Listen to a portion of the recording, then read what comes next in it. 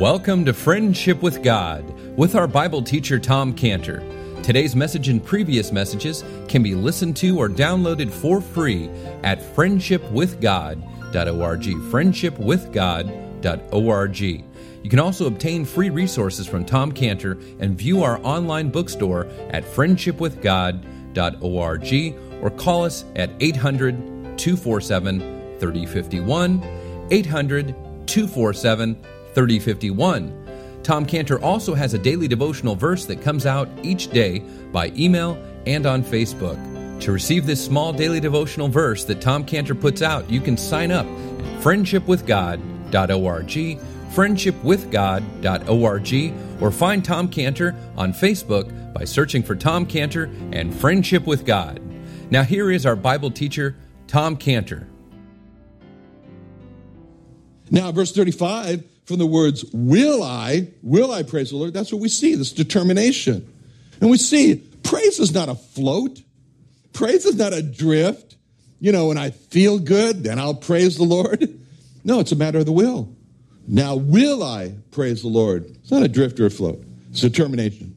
Now, the other amazing thing we read in verse 35 is where it says, and she conceived again and bare a son. The hated Leah bare Judah. Yeah?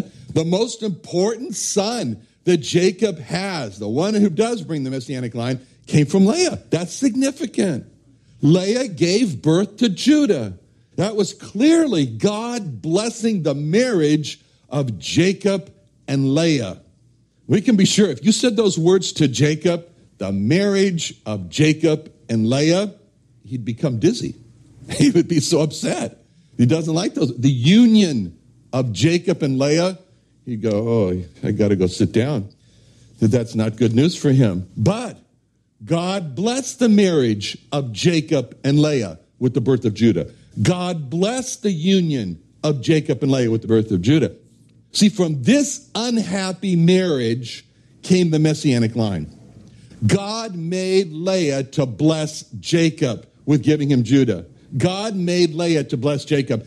God's grace changed the misfortune in this marriage into fortune. There's no marriage so bad and so complicated, but that God can't bring good out of it.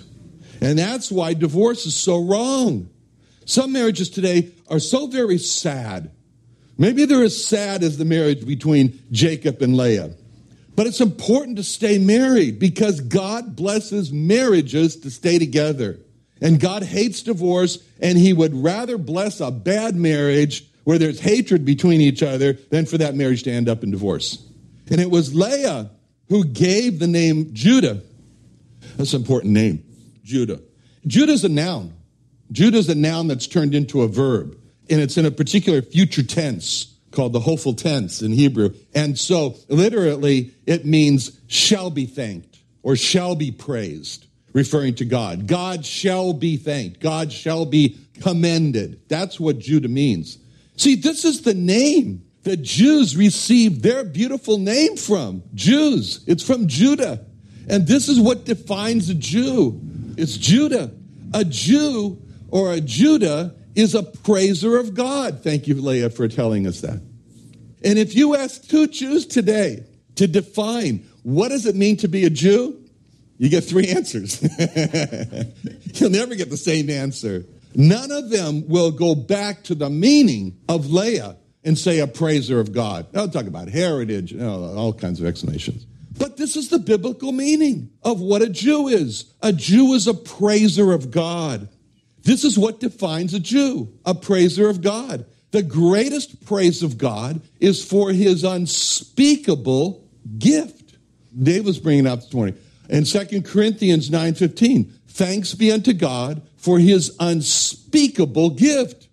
What's the unspeakable gift? No. Who is the unspeakable gift? The unspeakable gift is the Lord Jesus Christ. As it says in John 3:16 through 17, God so loved the world, gave the unspeakable gift. His only begotten Son, whosoever believes in him should not perish, but have everlasting life. For God sent not a Son into the world to condemn the world, which is what everybody expected, but that the world through him might be saved.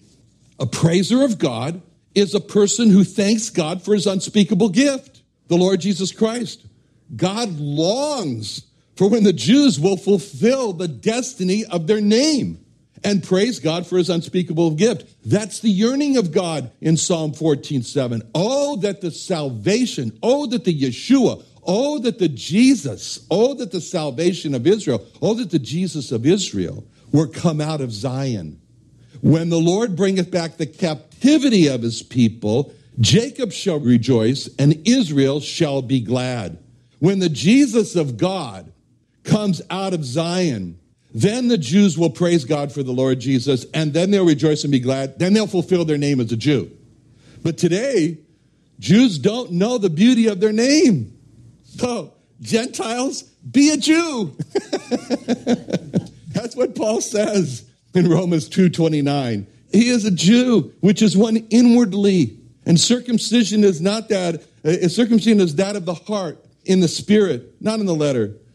Whose praise is not of men, but of God. Who praises God? A Jew is any person whose praise is of God, who's praising God. A Jew is any person who inwardly praises God. So then it says she left bearing. Verse 35, we learned for Leah, it says she conceived. And then it says, and left bearing. Leah left bearing. Only for a little while. She'll have 2 more sons and a daughter. So in this chapter 29, we close out birth of Reuben. He lives 124 years. Birth of Simeon, he lives 120 years. Birth of Levi, he lives 137 years. Birth of Judah, he lives 119 years. Now we come into chapter 30. And chapter 30, we read in the first verse, when Rachel saw that she bare Jacob no children, Rachel envied her sister and said unto Jacob, give me children or else I die. Those first words here now tell us about Rachel. We get to learn about Rachel. It says, Rachel saw that she bare Jacob no children. These words, Rachel saw, bring us into the pain that she felt, the pain of infertility. Now, that's the sharpest pain. I have friends, couples, don't have children. That's the sharpest pain of infertility is when a young couple sees their friends having children and they're not having any children. This is where the pain comes in so sharp. And so we read, when Rachel saw, we can see Rachel, we could see her, what she saw. And what happened? She went to envy her sister. Where should Rachel have gone with this question? She should have gone to expand to ask, or we can say, where should we go when we see a lot of trouble in our lives? Rachel should have asked the question, is God trying to humble me? What is God trying to humble me from? Am I full of pride? Is God trying to remove pride from me? So we see Rachel, we see ourselves. Because Rachel, she's in the business of becoming proud. That came natural for her. Yeah? We, like Rachel, we're in the business of becoming proud. We don't need help with that. That comes natural for us. And God saw it wasn't good for Rachel to be proud. So God humbled Rachel by not allowing her to have children. God was humbling Rachel. That's what God does. God sees it's not good for us to be proud. God humbles us by allowing some problems in life. God humbles us. We're in the priding business. God's in the humbling business. Very simple. But Rachel, she doesn't accept this humbling from God. Instead, we read that rather than see anything wrong with her, she's now envies her sister. She's jealous over her sister. She envies her sister because her sister has the honor of having children and the pleasure of nursing children. And envy is a grief to mind, and it was a grief to her. Envy is an obsession of thinking about another person and being grieved because something good is happening to them. And that's what we see in Rachel. She's obsessed with thinking about her older sister, Leah. And she's grieved to think of the good that's happened to Leah of having children, nursing them. And envy is offensive to God. It's offensive to God. God hates envy. Now, the next words we read, Rachel envies her sister and says unto Jacob, give me children or else I die. See, Rachel envies her sister and says to Jacob. How does that work? How does that work? If Rachel envied her sister, why is she taking it out on Jacob? That's what envy does. Envy is a hatred that spreads like an amoeba. And Rachel is childless. She's envious. But she brings in this tension between her and her husband Jacob. This is in contrast to Rebekah. When Rebekah was childless, there was no tension between Rebekah and Isaac. But here, because Rachel is envious of Leah, who has children, Rachel introduces this tension between herself and her husband and Jacob. And because of envy, Rachel cannot live peaceably with anyone around her. Because of envy, Rachel cannot live peaceably with Leah. Because of envy, Rachel cannot live peaceably with Jacob. Because of envy, Rachel is defiling a lot of people. As it says in Hebrews 12:15, looking diligently, lest any man fail of the grace of God, lest any root of bitterness springing up trouble you, and thereby many be defiled. And if you went to go look at Rachel now, you'd see one troubled woman. Look at Saul, look at David, look at Jonathan. Saul envied David, became an obsession for him. Why? Because God chose David to be king. And Saul wanted to be king. And Saul didn't rejoice that David was chosen. Saul wanted to kill David because Saul envied David. And by contrast, Jonathan, who was slated to become king, he was son of Saul, but he didn't envy. Jonathan rejoiced that David was going to be king, even though that he was not going to be king. And David didn't envy Saul.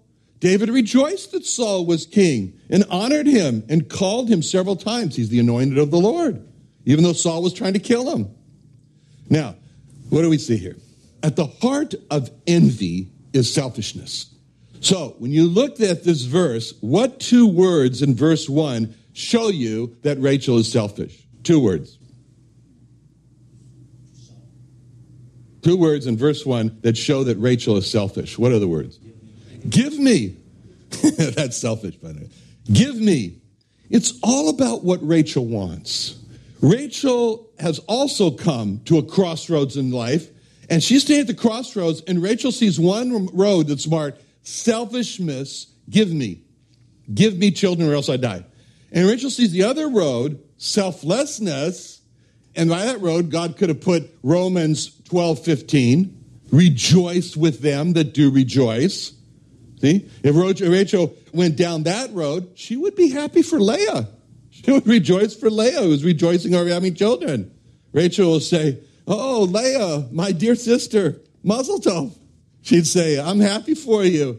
These are my precious nephews. Wonderful. But instead, Rachel is hateful because she's not giving birth. But actually, from a biblical perspective, Rachel is giving birth. She's giving a lot of birth. Because it says in James 1:15, when lust hath conceived, it brings forth, it gives birth to sin. And sin, when it is finished, brings forth death.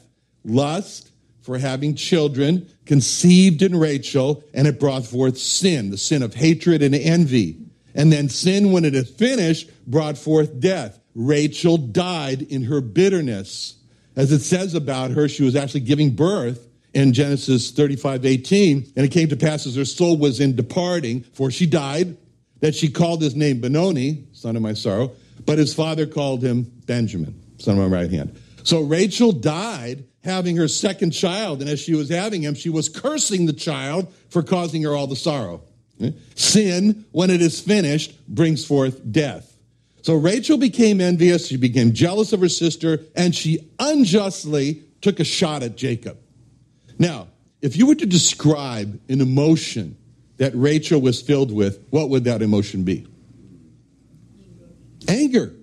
Clearly, anger. You know, most marital problems stem from anger. Anger is the root of marital problems. Now, Rachel says to Jacob, give me children or else I die. All right, she says to Jacob, give me children or else I die. Is that logical? Is that reasonable for Rachel to ask Jacob for children? No, it doesn't make any sense. I mean, you know, he loved her. I mean, it's illogical. You know what that shows? Anger is not logical. Anger is not reasonable. Most marital problems stem from anger, and anger is not logical or reasonable. Anger has no logic. Anger has no reason to it, which is why marital counseling doesn't work.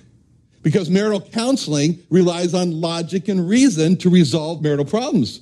But marital problems stem from anger, and anger is not logical or reasonable. Anger says, give me children or else I die. That's why marital counseling goes nowhere, because marital counseling is horizontal, relying on logic and reason. Maybe I'll just get you to see how illogical you are, how unreasonable. Rachel, I just want you to see how illogical you are. You think she'd listen? Oh, I had no idea.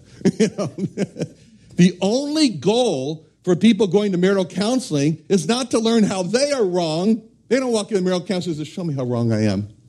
The only goal of marital counseling is to tell the other spouse why he's wrong or why she's wrong. Marriages need the Lord Jesus to be Lord, because that's what resolves marital conflicts and problems. It's not a marriage counselor telling angry people to be logical and reasonable, because angry people are illogical and irreasonable. They say things like, give me children or else I die.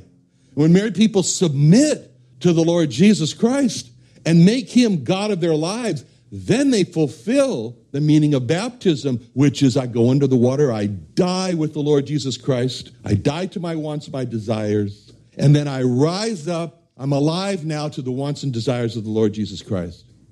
Now, and if the Lord has a desire for Jacob to be married to Leah, then Jacob needed to be baptized. He needed to symbolically go under the waters of baptism, die to his personal wants and desires for Rachel against Leah, and symbolically rise up out of the waters of baptism and alive to the personal wants and desires of the Lord Jesus. Loved Leah. The same is true for Rachel. Rachel died to her personal wants and desires and became alive to the wants and desires of the Lord Jesus. We wouldn't have this talk of give me children or else I die.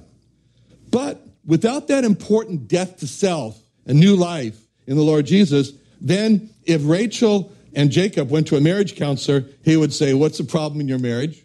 And Rachel would say, Jacob won't give me children, now I'm going to die. And so tell him he's wrong to not give me children, and I'll stop being angry. Jacob would have said, Rachel's blaming me for what God has done to her. So tell her that she's wrong, and then she'll stop being angry, and I'll stop being angry. See, all this that's what happens. All right. Now, when you look at verse 1, is Rachel asking for one child? No. She says children, doesn't she? It's very significant that Rachel did not say, give me a child.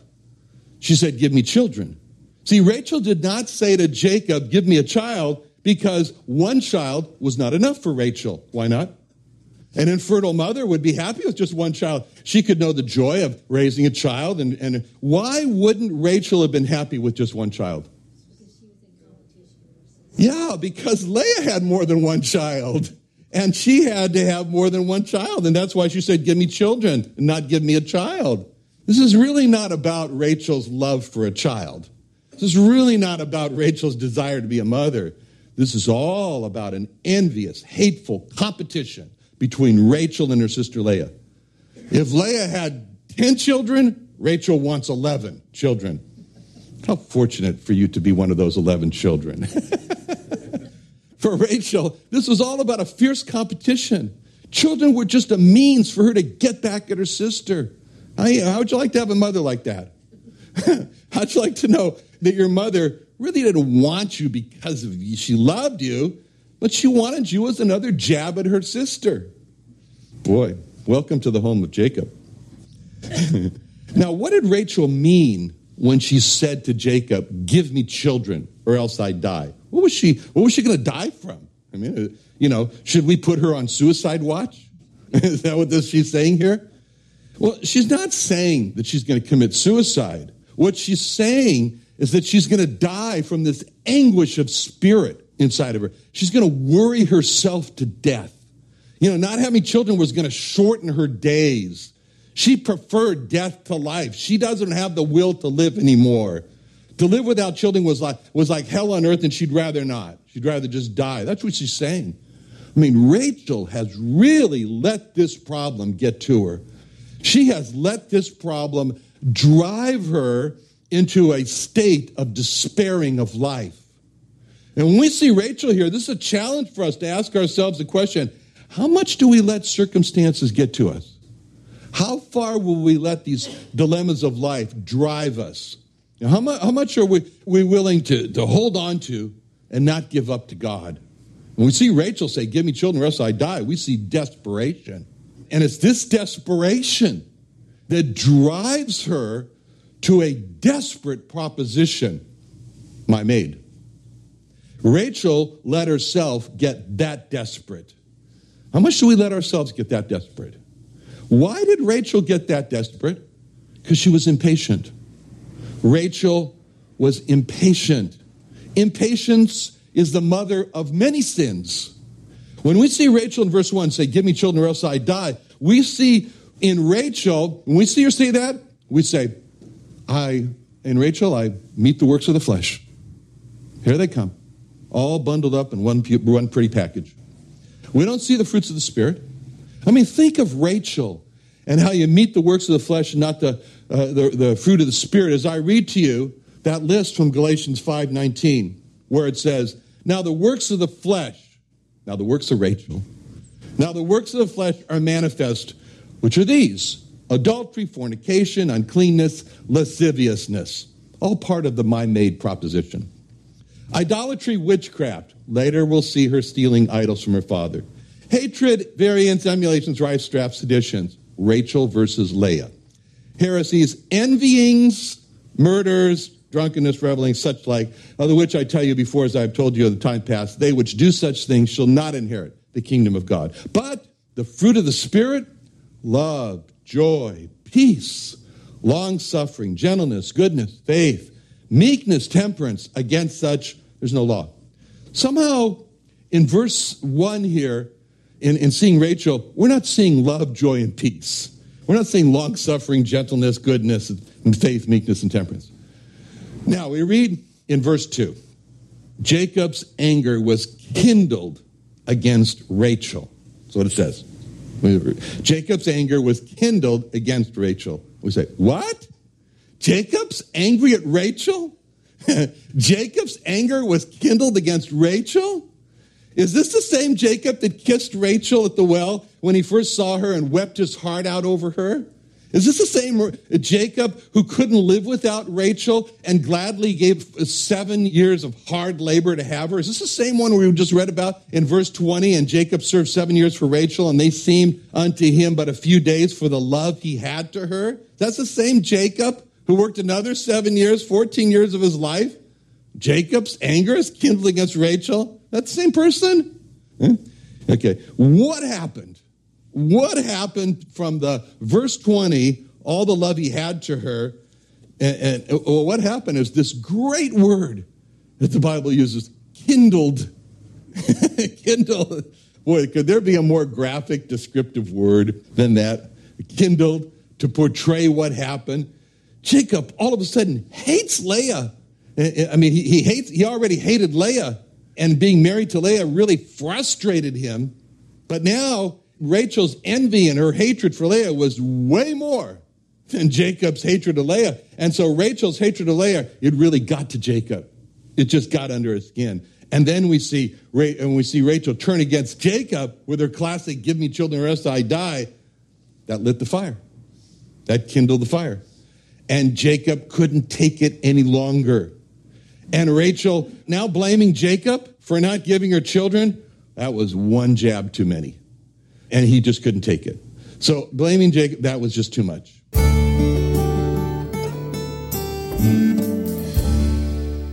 Another wonderful day studying the Bible with our Bible teacher, Tom Cantor, here on Friendship with God.